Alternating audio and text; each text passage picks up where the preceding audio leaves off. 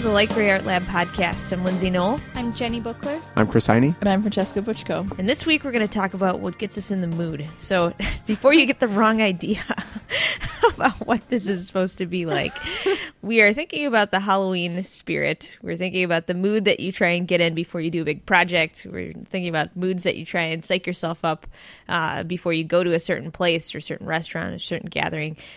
Plenty of other things besides the one that is a little on the sexy side. So before we start that, we'll tell you what's going on right now. Speaking of getting in kind of the Halloween spirit, we have a week left? For a couple 2 weeks left? Yep. Okay. For what? For the Skate or Die exhibition, which is currently on display. So there are 60 artists that participated in the show. And each one of them created a macabre-inspired design or illustration that is gracing the surface of a skate deck, which is really exciting. So the entire show features all sorts of different creepy and sort of like beautifully grotesque images that are really exciting. So we've been in the Halloween spirit for a little while here, and looking at all the boards definitely like puts you over the edge. So if you haven't seen it yet, you should definitely stop by. And of course, if you're not around Minneapolis, Twin Cities area, you can see them all online. So picture this. It is a cold, windy, blustery night. And we're all sitting around trying to avoid all the children that are coming to our door on Halloween evening, except for Jenny. I'm not either. Oh, okay. Except for Jenny and Francesca. So it's just you. Wait, So you guys? I am only. Francesca's not, because children don't come to her door. Well, I'm just hiding in the corner. Francesca is taking care of children, and Jenny is also taking care of children. I live in an apartment. Then you don't have to hide from children. No. Okay, well, let me reset this picture then. Okay, so no one's hiding except for me. And outside, you hear the whistling winds blowing past all of the trash in the alley. You see a crusty chip bag scraping its way across the floor. This is how I get in the mood for Halloween. Hiding and listening to chip bags and trash in the alley. Anyway, some of us in this room, I think, have a little bit more of an artistic approach to getting in the mood for different types of things. Right now, I think we're all probably starting to get a little bit sad because winter's coming. I'm looking around, I know some people are a little sad. I hate it. I'm not sad. And some of us are getting ready just to kind of wear all of our sweaters, which might be just me. I don't know. Maybe that's not just me.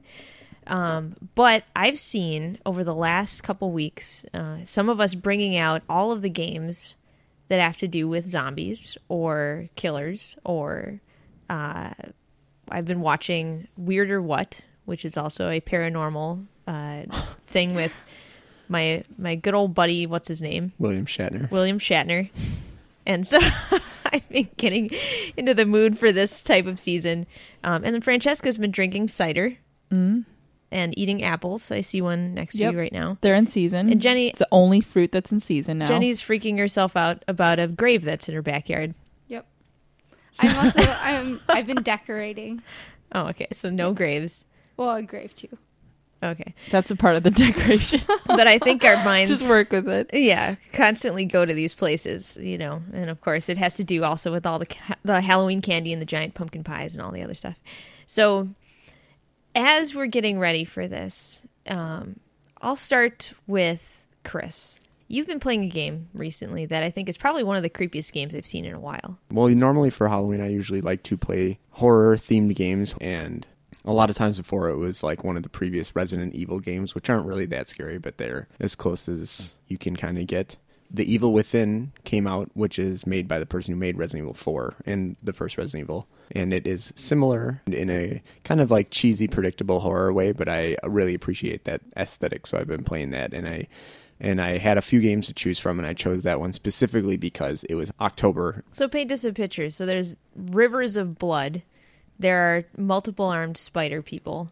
Yeah. There are crazy mutilated zombie-esque people with chainsaws. It's very gory for the extra gore sake. When you shoot people, their heads like split open and they don't stop coming. There are a lot of zombies and weird monsters. And there's a long animated scene where if somebody catches up to you, they hack you apart for like 45 minutes Sometimes for the yeah. death screen. Yep. It was kind of actually scary at the beginning. It's one of those things though where the longer you're immersed in something, the less scary it becomes.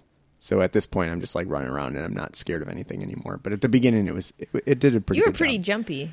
It did a pretty good job of. I mean, you feel really weak at the beginning, and I think that's key in horror is to feel underpowered and weak. And I think games that keep you that way do a better job of building horror. And I think that's why successful horror games are usually like short. Amnesia, which is a very scary game, and you do feel very weak, but it just goes on so long that eventually you kind of like, it's like going to a haunted house and maybe you're scared for the first few minutes, like a fake haunted house, not a real haunted house. Not Jenny's house, but yeah, Jenny's house. But you feel scared for the first few minutes, but once you can kind of like see the strings that are holding up this bat or something, and you see that the makeup on this person is like pretty hand done cheesy makeup or whatever, then you can see the seams and stuff, and then it becomes less scary. So the faster and the darker it is, the more scary it is. But there was recently that game PT. I was going to say that I think did a What's really that? good job. It's actually like a promotion for the new Silent Hill, and it's directed by Hideo Kojima, who's the guy who did Metal Gear Solid and other things. and also the guy that did Pan's Labyrinth. That guy. Oh yeah, it was a collaboration with Guillermo del Toro. So it's this game. It was basically this little promo game. It's very short, and I don't. It's easily spoiled, but it's terrifying. Yeah, it's probably more successful because really the experience is really short. Yeah. So Jenny, is that the reason why all of a sudden you're freaked out about your weird grave in your backyard because you just found it like 2 days ago? Maybe it is. So our backyard is like a weird long strip. And the back we never really went to because there's all these like windy, twisty tree bits. And so it's hard to get to. But now that we have a dog, the other day we were in the back and I was just home by myself. And I was watching our dog go to the bathroom because I was waiting for her to go back inside. And I like was looking at her, and then all of a sudden my eyes like focused to the space right behind her. And there is a 6 foot by 2 foot small, like just dirt grave mound. And it's really scary. And it looks exactly like what you would imagine somebody would bury a person in. It's really scary. So what did you do? You stood on the porch and you stared at it, and you. Well, we don't have a porch. Oh, you stood on the ground. grass. I stood on the grass and I looked at it, and I was like, "Man, this is such a weird thing. I don't know how I have never noticed this before." But there is, so our neighbor has like a giant retaining wall, and then there's some like moss and stuff and big branches that are coming over. So most of the time it would be covered. And it's right by our back gate, and so you can't really see it unless you are standing right next to it. And so I was like, man, this is horrifying. Also, I just noticed this. It's probably been here. I mean, it's obviously been here for a long time. And now that I know it's here, I can't stop thinking about it. And there's probably a body back here. So what did you do? Did you wait until people got home and then said, go dig this up? Yeah, I tried to tell. No, nobody's dug it up yet. I don't know what to do about it. I told Pat and I told some of our roommates, and I think what I'm going to do is tomorrow clean our backyard so I can see it better now that all the leaves have fallen on top of it, and I'm going to call the police. I don't know what else to do. It's scary. It's really scary. I think I told you guys maybe like 10 years or so ago, my grandma moved into her house and they were cleaning out the attic and found a machete buried in like the stuffing of the attic. Yeah, that's horrible. Yes. And she was like, there's this red stuff on it. And she took it to the police and they're like, it's probably rust. And she's like, nobody buries a machete in their like ceiling stuffing with red stuff on it. Yeah. If it's just a rusting knife. What'd she do with it?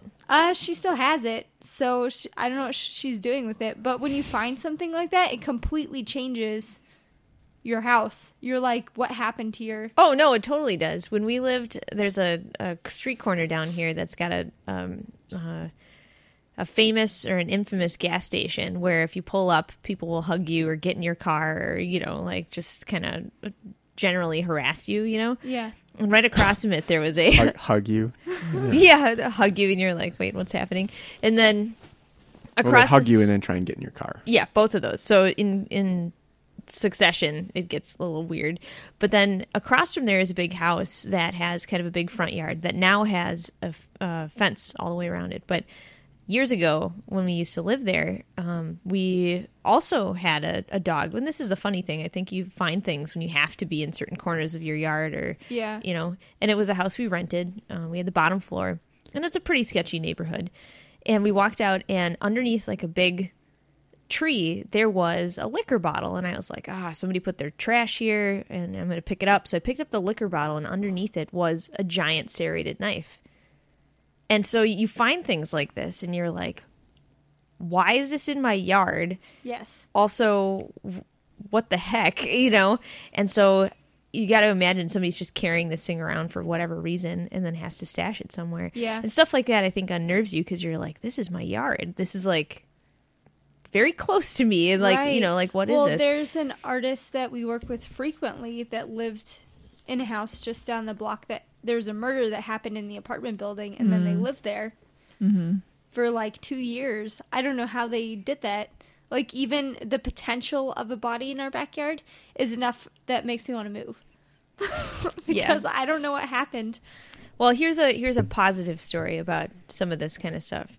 So my parents bought a piece of land on the Mississippi that is on a bluff that's probably about 300 feet, 250 feet or something like that above the Mississippi. So you can kind of walk out to the very edge of it and look down, and it's just this great view, especially in autumn, like times like this. And you look down to your left and your right, and you can see all the way down the river both ways because it's on kind of a peak. And when they bought it, there are zones around the Mississippi that have very special zoning for burial mounds or kind of like sacred ground and things like that. So there is actually like a section of that piece of property that you're not allowed to build on top of. You can't dig into. You can't put anything over it, like nothing between that and the sky. And there's a very interesting kind of like, you know, situation around that piece of land. And it's really interesting because it's not just because there's stuff in there, because you don't know what it is, because it could be, you know, pottery shards or stuff, or it could be people. Right. Nobody knows what's in there. But at the same time, all of the lore and kind of the concept of having something like that on your land is really kind of crazy. Like it's kind of... Did they know it was there when they bought the piece of land? They did. And so I think around that area, there are tons of like ancient sites and, you know, all these places. And there's no question of why it's there, because it's one of the most beautiful pieces of like a lookout, you know, across this land. Right. So I would imagine anybody that's trying to find a really beautiful place to have a moment probably would have picked something like that. But I used to have these dreams when I was a kid of, and this is in a very different part of Wisconsin where I grew up. I used to have these dreams as a kid where I would be having this reoccurring dream of a spirit coming out of the basement of our house and not necessarily terrorizing us, but sort of being present and very like eerie. And I'd have it again and again and again. And it was always because of having someone buried somewhere in the vicinity, or having, you know, something have happened there a long time ago. That William Shatner show that I'm watching right now had a guy who had a similar real life experience where he walked onto a battlefield and all of a sudden had this moment of like, I must be reincarnated from someone who's died here, and had this kind of crazy thing. Of course, William Shatner's ridiculous. And so he made light of it and had a bunch of like weird fake Halloween masks like hanging around his place. He is a silly man. but some of those things are really kind of crazy. But it's also sort of exotic to think that you can keep something pristine like that for such a long time. But I'm sure it's plenty of nightmare fodder for plenty of people. So what's that like, just sitting there in your house being like, I don't know what this is. Well, does it make going to bed a little harder? Yeah, I mean, I can't stop thinking about it. I keep wondering like what's happening, or if it truly is a grave back there, then then what? I don't know. I need to call the police because whoever is back there, and that's really sad.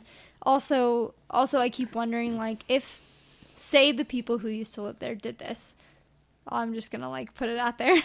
Then like our basement was newly remodeled, and so that makes me like question what happened or why they built this other room down there or other things like that. And so I just keep thinking about like all the possibilities. So what happens if you guys go out there and you call the police and they dig it up and it's a compost pile? Then that's fine. And I'll continue I have a living. feeling it's more likely that it's not a body, but Probably not. But it's still Super creepy. super creepy. I feel like if you were going to hide a body, you would probably do a better job of making it look like not a stereotypical grave. Probably. But it is hard to spot. It is like in a spot that you would probably put a grave. I mean, you've lived there for like a year, and And yeah, no, and I didn't notice it at all. So how about you, Francesca? I don't have any bodies in my apartment. That's good. I live in the middle of the You have city. a couple cat bodies, but they just are lazy. They're Living, alive, breathing though, cat yeah. bodies. Yeah. They're so terrible, terrible cats. And so I mean, do you watch scary movies or like play I scary hate games? scary or? movies. I watch scary games when I have a friend that likes to play scary games. Okay, so watching scary games. How Yeah. about books? I actually recently listened to Dracula again. Yeah. This is the second time I've listened to Dracula, and I also read a bunch of Dracula short stories for a project that I was working on. Oh yeah, can you talk about that project? Yeah, it was for Illozine, which is put together. It's a zine put together by James O'Brien, and it is just a collection of illustrators usually sharing what's in their sketchbook. And so for the 10th edition, he did something special and gave everybody a piece of the story Dracula's guest, and then we just illustrated that piece. And he sent us, and all this is in the public domain, so he's like, here you go, read the short story and, you know, find what you want to do. And for some reason, the first thing I did was before I even like properly read the email was I was like, oh, Dracula. So I went and like found Dracula, and I was like reading that, and then I looked at the email again because I was like, man, this is going to take forever to illustrate this whole thing. And the email was like, the short story. And then there was a link, and I was like, okay. So I went to the link and started reading, and I kept reading, and it was actually a compilation of Bram Stoker's stories. So I ended up reading way more than was necessary, but I ended up getting into it. So So they're did really you get in good. the mood for it then? Yeah, no, they're really good. For some reason I like that kind of horror. I think it's classic horror. It's creepy, but like I think the tropes have been so, and maybe this is how other people deal with horror. Like you get desensitized enough to enjoy something, because I don't like being scared. So I was like, I get these tropes. This is, you know, effectively creepy, but I'm not gonna like lose sleep over these. So that's what I did. And so they're do you normally do that then? Like just in general, would you go back and read as much as you can about, you know, like I know this is particularly. I like classic literature. So I like any of the books that we read in school, I might have read them twice because I read it in school and I was like, I think I like this, but As fuel for a project or well, just reading also in school? just reading it because I like that kind of stuff, and it was timely because I'm like, oh, it's October, I might as well read Bram Stoker. So it's good. I recommend it. I think even if you like creepy stuff or if you like classic literature, you will appreciate how good they are. Well, I think Dracula's hilarious, by the way. He is a ridiculous character. I really should read that. And I know we talked about this last podcast where I just did not read any of the books that anybody ever told me to in high school. So I'm missing a whole chunk of classic literature. But like if I'm doing a project, I think that makes a big difference if you're in the mood to do something that is related to whatever you're drawing completely. Like I know when I'm drawing all my botanicals, I'll put on mystical music and, you know, or some sort of flute situation. I'll have a Zen moment while I'm like, oh, yes, okay. And I totally think it makes a big difference with like the colors that I pick or like, you know, how I'm drawing, things like that. So did you ever, Chris, I know you do this a lot. You put on the serious jams when you're getting ready to do a big project, don't you? Yeah, and it depends on the project I'm doing too. I think if I'm doing a piece of personal art, then I put on the jams. But if I'm doing work, it is hard for me to listen to the jams. Like, so what's work. your choice or your preference for how you set that thing up? How I set up my music? Yeah, like personal projects versus client projects. I don't know what it is about client projects, but for some reason, maybe because it is less punk, I don't know, to do client projects. I just don't, whenever I'm listening to like music that I really like, it just doesn't feel right. You don't want to associate it with a Maybe random might be project? the thing is I like don't want to associate LP and Killer Mike with designing Christmas ornaments, So Yeah, okay, that makes sense. so I just can't do it. But it's just a weird mental thing, and I know it's really strange because other people like have to be listening to music when they work on. Well, you do like- listen to podcasts, though. Yeah, no, I do, and I listen to podcasts and I listen to things like that. But for some reason, when I listen to my own music, a lot of times it just feels wrong, and it depends on the project too. I think that makes a lot of sense. I have different zones where I have to be. Like if I really need to get something done, I go in a certain kind of area. Or if I, want to feel in a certain mood, I'll do, I'll sit somewhere and I'll make the lighting really perfect, or whatever. But it's weird to think that makes that big of a difference, especially when you're trying to switch zones. I think I told you guys this a long time ago. I'll use Chrome, like the browser, for work, like client work. And I'll use Safari when I'm just floating around. Yeah, I do that. And it doesn't make, I don't know why it makes a big difference, but it makes a big difference to just, get my head out of a space or into a space. I do that too. I have a email. I mean, this is not a mood thing. I use Chrome. Yeah, no, I use Chrome pretty much all the time. Mine is Chrome. All the Light Gray and Paper Bicycle stuff is Safari. And then all of Lindsay's personal stuff. For whatever reason. For Chris whatever is logged reason into all my is stuff. Firefox. Oh, Firefox. How's Firefox doing these days? It's No one knows. fine. I don't know. Yeah. It's rare. That's like the one I use the least because it's rare that I have to do that. But sometimes Lindsay's just like, I'll be like, what does the client want? And I'll she's be like, like, I don't know. Look at my go email. look at and my I'll be email. Like, okay, well, now I have to go find that. Yeah. So Now I have to three go browsers. dig through this humongous heap of. I should just take a unread email. screenshot of how many unread messages I have in my inbox. Do you have your phone? Does it Yeah. sync? How many? What's your red Well, number? here, I'm sure everybody really cares about this, but I'll tell you anyway because it's show I you how think people horrible do I am. care about that little unread email number. All 'cause right, some here you people go. have You to ready? clear it to 0. Okay, I do I don't not. have a I clue. have 66 unread text messages. Okay. That's not very nice. I have 46 unanswered phone calls. And I have 20,000. Oh, and it just buzzed. 751 emails. 20,000. 20,000. Whoa. I'm gonna take a photo of this so you can put this on I the thought I was podcast bad. app. I have 1,401 unread emails. I have 0. 20,000. What? How do you do that? I think I I have 60 and I can't get it to go I down. open all of them.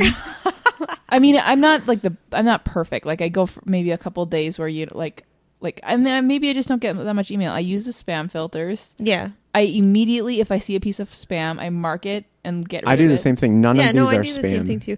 I think I use unread. Like I actually read things and then Mark it as unread. mark so it you don't- as Oh yeah, I unread, don't do 'cause- that. yeah, I don't. because then I don't forget about it. I do that. I know you can flag it, but I feel like flagging it I does don't not even help look me at go the back little to I it. use flagging. I do not like marking things as unread. I don't know what does not. I do it because all the time I'm like working on one client and then all of a sudden I'll get an email and I'll look at it and I'll read it and I'll be like, okay, well I need to address this, but I can't address this. So That's after what I I finish do. this, so then I mark it unread so I remember to go back and because Lindsay's email is 100 times worse than mine, obviously, but I get emails so fast that I can't keep up. Yeah. Yeah, And that does happen to I me. never had that problem Well, like it's a really few years hard ago. to. But It's I hard don't to manage like. it. I also really liked. Then this is a problem. I like to delete all the trash. I do not like having my philosophy on life in general is delete if I'm all not the trash. Francesca if- takes it to a silly degree though because I she do take it to a silly deletes degree. emails that she otherwise probably should keep. right. I do Because sometimes I'll be like, well, you had that in the email, just go find it. And she's like, well, I deleted all of my email. And I'm like, why do you delete all the important email? You don't have a I storage probably limit. shouldn't delete it. I should probably put it somewhere and just because I feel like if this isn't something that's important to me, like within the next 3 days, it's not important. That's how I classify it. What which is happened? Not okay, yeah. a good idea. Anyway, that was a weird tangent. Oh yeah, no, I don't know how we got on that, but I feel like it was important at the moment. Anyway, getting back into the mood of things. So sometimes we have a hectic situation here at Light Gray, and I know we have plenty of projects that we have sort of they're not on the back burner, they're sort of in a master list of just random things. And I know there's specific times when, for whatever reason, I'm just like super excited about talking about possibilities and new shows and things like that. And then there's other times where I can't even be bothered by it because it's stress inducing, you know? One of the things that I think I need when I'm trying to brainstorm new stuff is sort of a period of like at least an hour's worth of nothing before then. Do you agree with that? Like I just can't do anything. And I'm like, oh, look, things are nice and normal. Now we can talk about new projects instead of going from one like stress thing to another thing that's like well, I kind of think intense. We were talking about this a while ago, like, and that's the whole point of like putting something in a list format so it's not in your brain. And a lot of the time when we are like the past, actually, well, this entire year, but since we got back from Iceland specifically, it has been like a marathon where we're just running at like full speed. And so it is impossible to even like allow one piece of your brain to go somewhere else to try and like fit something else in, because it's just like it's too stressful to even like try to put yourself in that mood. And so I agree, when I'm brainstorming, usually if it's by myself, I want like the house to myself, and I want to be able to like sit down and have like a decent amount of like time clarity. I want to have a decent amount of time to like sit down and do some writing and thinking and not have like a time crunch. If it's here, then we need to like get out of the mood. A lot of the time we'll go to Spy House or we go to a coffee shop. Just a different environment. A different environment, get some coffee, sit down and like talk through things one by one. That makes a big difference for me. I was going to say too, that's a big, I shouldn't call it a problem. It's just a big issue, I think, too, for a lot of people that are on massive creative deadlines to try and figure out how to get in the right mood to do the thing that you have to do at that moment. Friday, here's an example of my Friday that just passed. I had a meeting at 10 o'clock in the morning, and then somehow, because I've had a stressful week of just lots and lots of meetings, I somehow missed my meeting at 12:30 that I had with a client. Freaked out, called him at 1 o'clock, and then had to sit down and have a big conversation with Jenny, and then had another meeting at 3:30, another meeting at 4:30, and then had to be somewhere at 6:30 or 7 o'clock or whatever. And it's hard. 6:30, but we were late. An hour late. At least. So it's no, like it wasn't at least. It's hard to switch back and forth between things, but you've got it scheduled on your calendar. You're like, now is the time to do this action. I better feel like I'm into it. And man, it was really hard. Okay, so at 7 o'clock we played D&D. Right? That was your. This is the stressful life. That's the thing I had to go to. It's 7 o'clock was the last thing, but you know what? It was really hard to get in the mood after a long day of stressful meetings. Yeah.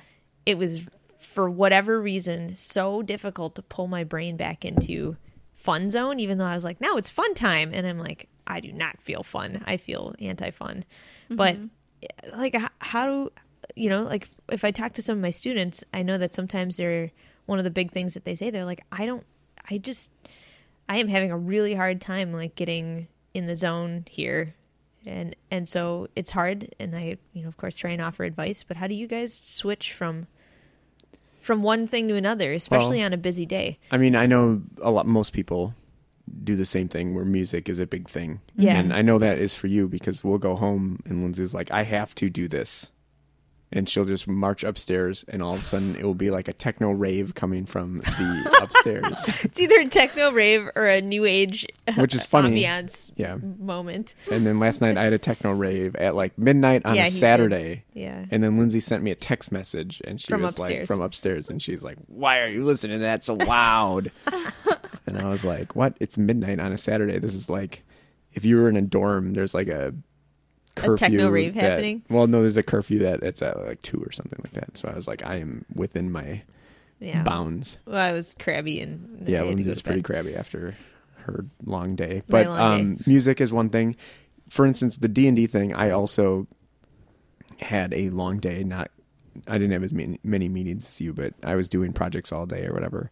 And I think like we ordered a pizza and stuff like that, and I think that goes a long way. Oh yeah, if you're gonna have like a game day or something like that, set it up like that. Having snacks or like ordering out for something for some reason just like sets the mood. Like if you're gonna have people over for a movie night, it feels all right, but it feels a lot better once you order pizza or something. Maybe because it's formalized and you're like, this is what we do. And here are the steps that we take for this moment. Yeah, and now you're like chill out time with pizza guy. Although last night's pizza guy was not chill. Oh, he was mad. Oh, Yeah, no, but it's okay. That was my fault. Also, the people that we were with, I think they're people that we don't see frequently. They're our friends, but we don't get to see them every day, and that usually triggers for me. If they're in a good mood, and it's like, oh, okay, well, I'm gonna talk to you guys because like that always helps. And that is the big thing too. The mood of the people around you is a big thing. So if you are going to work on something.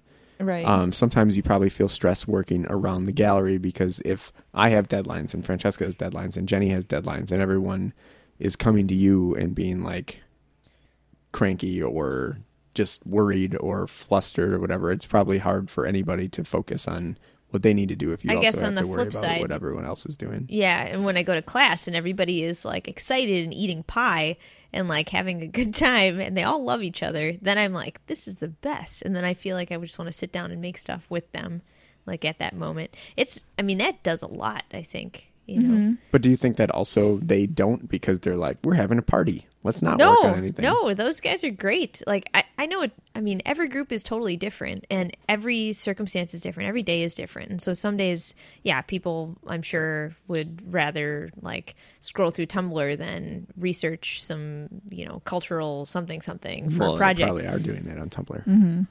Yeah, or maybe they're doing both, Probably not. But for the most part, I think and actually one of my students did say this the other day. He said it helps to come into class and see a bunch of really like serious people because it makes you want to work harder. Yeah. And I totally agree. Like some classes that I feel like I should be doing way more when I get home, or I'll be like, man, all I want to do is just sit down and do the same project you guys are doing right this second.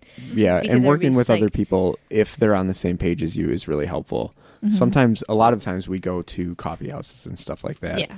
On the weekends, we'll go to like Verdant Tea or something, and I'll work on one thing and Lindsay will work on another thing. And usually that goes pretty well. Sometimes Francesca will want to come, and that usually goes just fine because Francesca's kind of on the same page. But sometimes usually goes just fine. Sometimes I'm a terror. sometimes not I might be the one because I am kind of working on something, but I'd rather be playing Agricola, which they have at Verdant Tea, sitting in the corner. And then so you can see it. Francesca with your eye? comes, and then I'm like, oh, here's somebody who could play Agricola with me.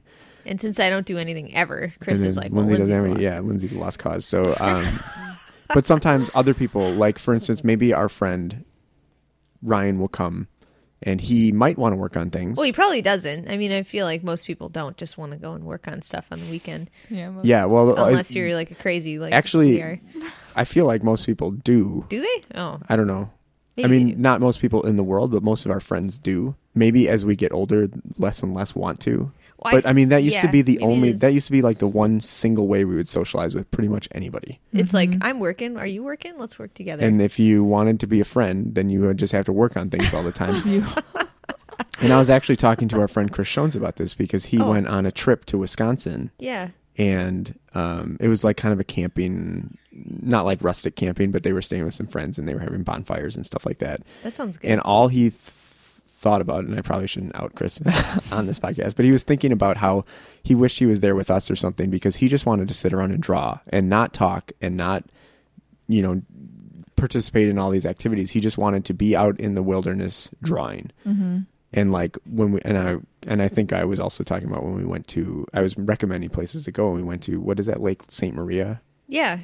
Lake Maria State Park. Lake Maria State Park or something whatever. like that. And we Yeah. just went there and we got in a boat and then Lindsay just started drawing and I was taking photos and then We ignored each other and just did, I mean, yeah, like, did our own thing. but it's like that's like what we serenity, want to do. yeah. It's not like we were ignoring each other. It's like we both just wanted to go out and make things Instead of being like, let's paddle all the way across this thing and get really tired and then paddle all the way back in 15 minutes. So I Go. think, but so I'm saying there are people who like doing artistic things around each other is a form of social interaction. And it's not, even though you're not necessarily, it's kind of like watching a movie with somebody where you're like, what?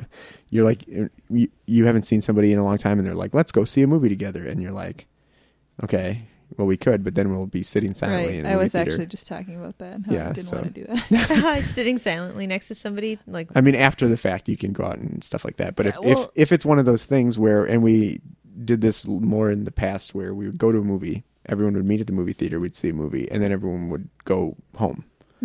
Or out to And eat. it's kind of like, why did we even go to this together? Because we out to eat, you could talk about the movie, and Right. then then you have your conversation. But I understand what you're saying too.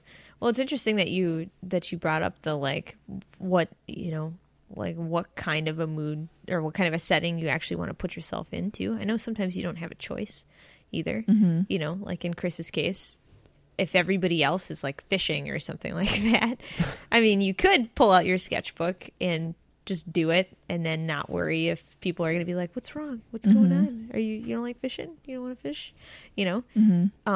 But I also know too that there'd be probably some pressure if it was me. I'd probably feel bad and put my sketchbook away, and then That's how I am too. I have to like look everyone in their eyeballs. So I have a hard time when we're like out to eat or something sketching.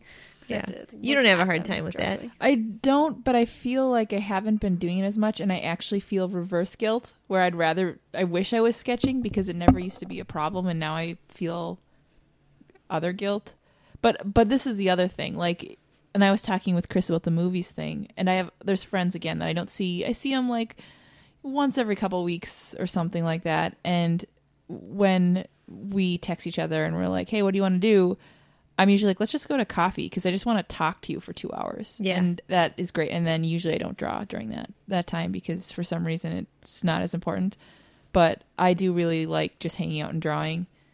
I am spoiled and I make sure that I do that every day anyway now. So I guess I don't like end up pulling it out as much when I'm like hanging out or whatever. That's probably a good idea though, because I feel like most people want to be there to talk to you and not just like. I think it depends on the circumstances. Like in that case of you guys going out to the lake, I think that sounds awesome. Like that's totally what I would want to do. Well, I feel like that because why wouldn't you? If everybody's doing it, then if you're out the lake, yeah, and everyone's like, let's go fishing, and you're like, no, that's even if you. I mean, I feel even if people did want to do other things, I don't think it's out of in a camping situation. I don't think it's out of the realm of possibility to just be like, well, I'm going to sit here and draw or plein air paint or something like that. Yeah.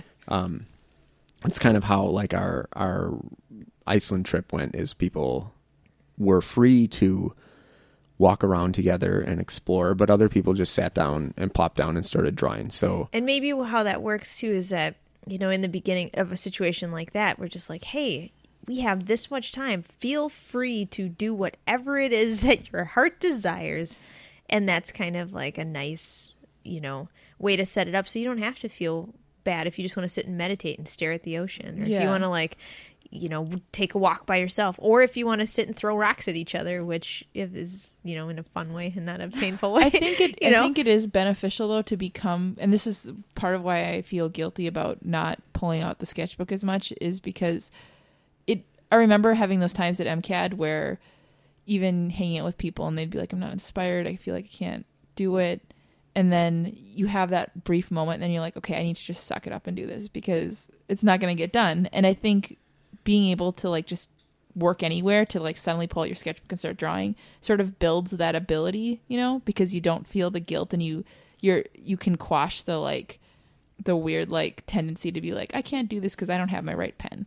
Like you just do it, so you don't need to get into the mood. Whereas now it's much harder for me to be like, and my chair is uncomfortable, and I don't think usually if I have a difference between, and I did it last night, and you know what, I pulled out my sketchbook and I started making a watercolor painting in the middle of D&D because I was in a bad mood, and I don't know, that seemed like a normal thing to do. No, I felt incredibly rude while I was doing it. I felt like a huge jerk, and I felt like I was. I don't care.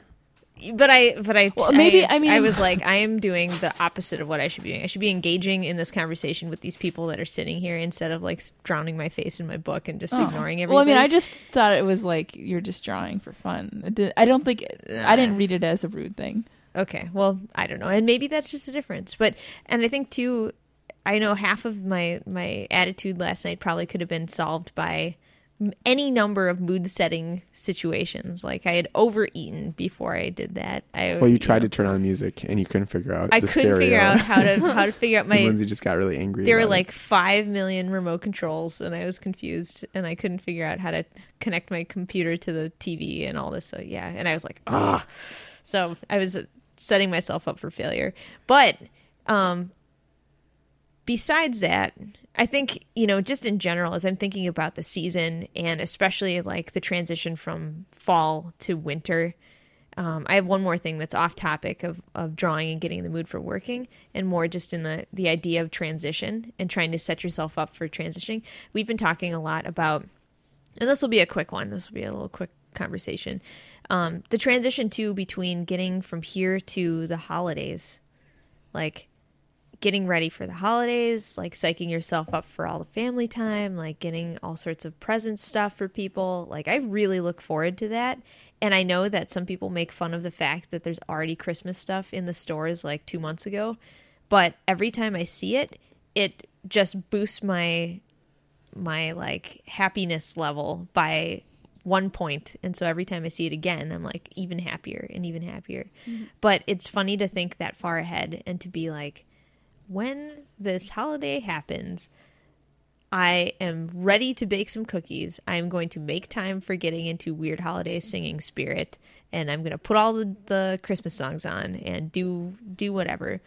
Like, do you feel like that's something too, that even just seasonally you look forward to the transition of that and like getting in the mood for the next change? Like you don't like winter, but you like Christmas, right?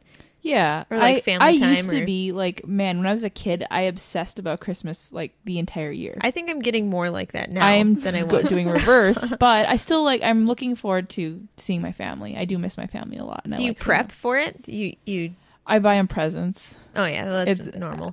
Yeah, so I mean, we talk about this like every year. Like the giving season stresses me out a lot, but. It's the best. It is the best. Like I want like to buy giving presents gifts. I right always now. feel it makes me feel really inadequate. I hate doing it. Well, what about you? I mean, you're setting all these plans with your family right now, and like I'm planning for it, but that's more. I like the holidays fine. You like fine? I like them fine. You're like, they are passable. What I don't like though is, what I don't like, I guess, is when a holiday sneaks up on you, because then it feels like not a holiday. Right. If you've ever been like, oh yeah, today is 4th of July. We were so busy that we forgot today's 4th of July, and sometimes everyone's doing fireworks and stuff. And you're kind of out of loop, and you're like, I guess we should probably go to fireworks, but because it caught up, it kind of like snuck up on you. You're like, I don't know. I haven't like prepped myself for this, and the same thing sometimes happens with like Thanksgiving, or sometimes happens with, usually not Christmas, because that's hard to not see things about all the time. Yeah. Well, or even Halloween sometimes. You're like, oh yeah, trick-or-treaters are going to be coming tonight. Yeah. Aww. Well, all the holidays, and maybe this is why you feel this way, it's not just about like that one day. It's like the entire month or something where you're prepping for it. Valentine's Day does that a lot too. Oh, see, Valentine's Day is like on my like low end of the spectrum. And really? I'm not a fan of Thanksgiving. No, I'm saying that it sneaks up on me all the time. I'm like, oh yeah, it's Valentine's Day. Yeah. Well, oh yeah, so that one does sneak up on you. But I think that's why that happens, is because like Christmas is not just like Christmas Day, but it's like all the prep up until it's like then. a month of Christmas. And I love it. This is like the best time of the year where you're just like doing all this stuff, decorating and doing whatever and baking cookies and stuff. This is the best time. It is. Except for nobody wants to eat cookies. We're all like, we should never bring cookies in here. And then everyone's like, hey, I made bought cookies like last a night. 40-pound bag of M&Ms. That's why it's good that Lindsay has school, because she just cooks 8 pounds of cookies and then just gives them to her class, and they all eat them up. And yeah, they do. She gets the joy of baking and the joy of watching them eat my weird cookies. It's really awesome. And they're like, what flavor is this? And she's like, cat hair surprise. Cat hair surprise. That's not what it is. Oh, they're all listening, and they're probably like, what's going on? But I do think it does help to kind of get in the mood to even just for all of those types of things. So anyway, that ends our fantastic conversation today about that. I think it's just interesting to think about what gets you in the mood to do what types of things. We're going to put a couple podcast notes on there too. So if anybody wants to tell us what gets them in the mood in any fashion, maybe it'll fuel my great personality dating sims moments. Ooh, I don't know what we're opening. These are like Dear Like Rare Lab letters. Yeah, okay, maybe not. Okay. So where can they find us, Chris? Well, if you want to send any scantilating stories, some I don't know what the word sexy is emails to Like Rare Art Lab, you can email us at podcast@likerareartlab.com. You can find us on Twitter. We're at Like Rare Art Lab. You can like us on Facebook and stay up to date with all our shows and events there. You can follow us on Tumblr at likegrayartgallery.tumblr.com. You can subscribe to this podcast on the iTunes Music Store or stream it directly on Stitcher Radio. Awesome. And then don't forget to come to our Fright Night game night here on the 29th. Whoa. And, Yeah. Don't I know. forget. Is that That's next next week? That's yeah, Wednesday. so Okay. get ready for that. All the information I again should is get on the ready for that. Facebook page, and so you guys can find out all that stuff and more. And we should be launching a couple new calls for it pretty soon. So thanks again for listening, and we'll talk with you soon.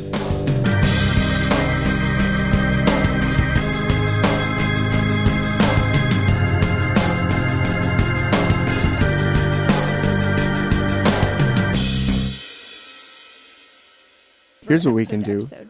Let's have our own little murder mystery. No. We will recount What's in Jenny my finding the backyard? thing, and then we'll go with the portable recorder and dig it up in person. What if it's a body? Also, Then we'll have a good also, show. I feel like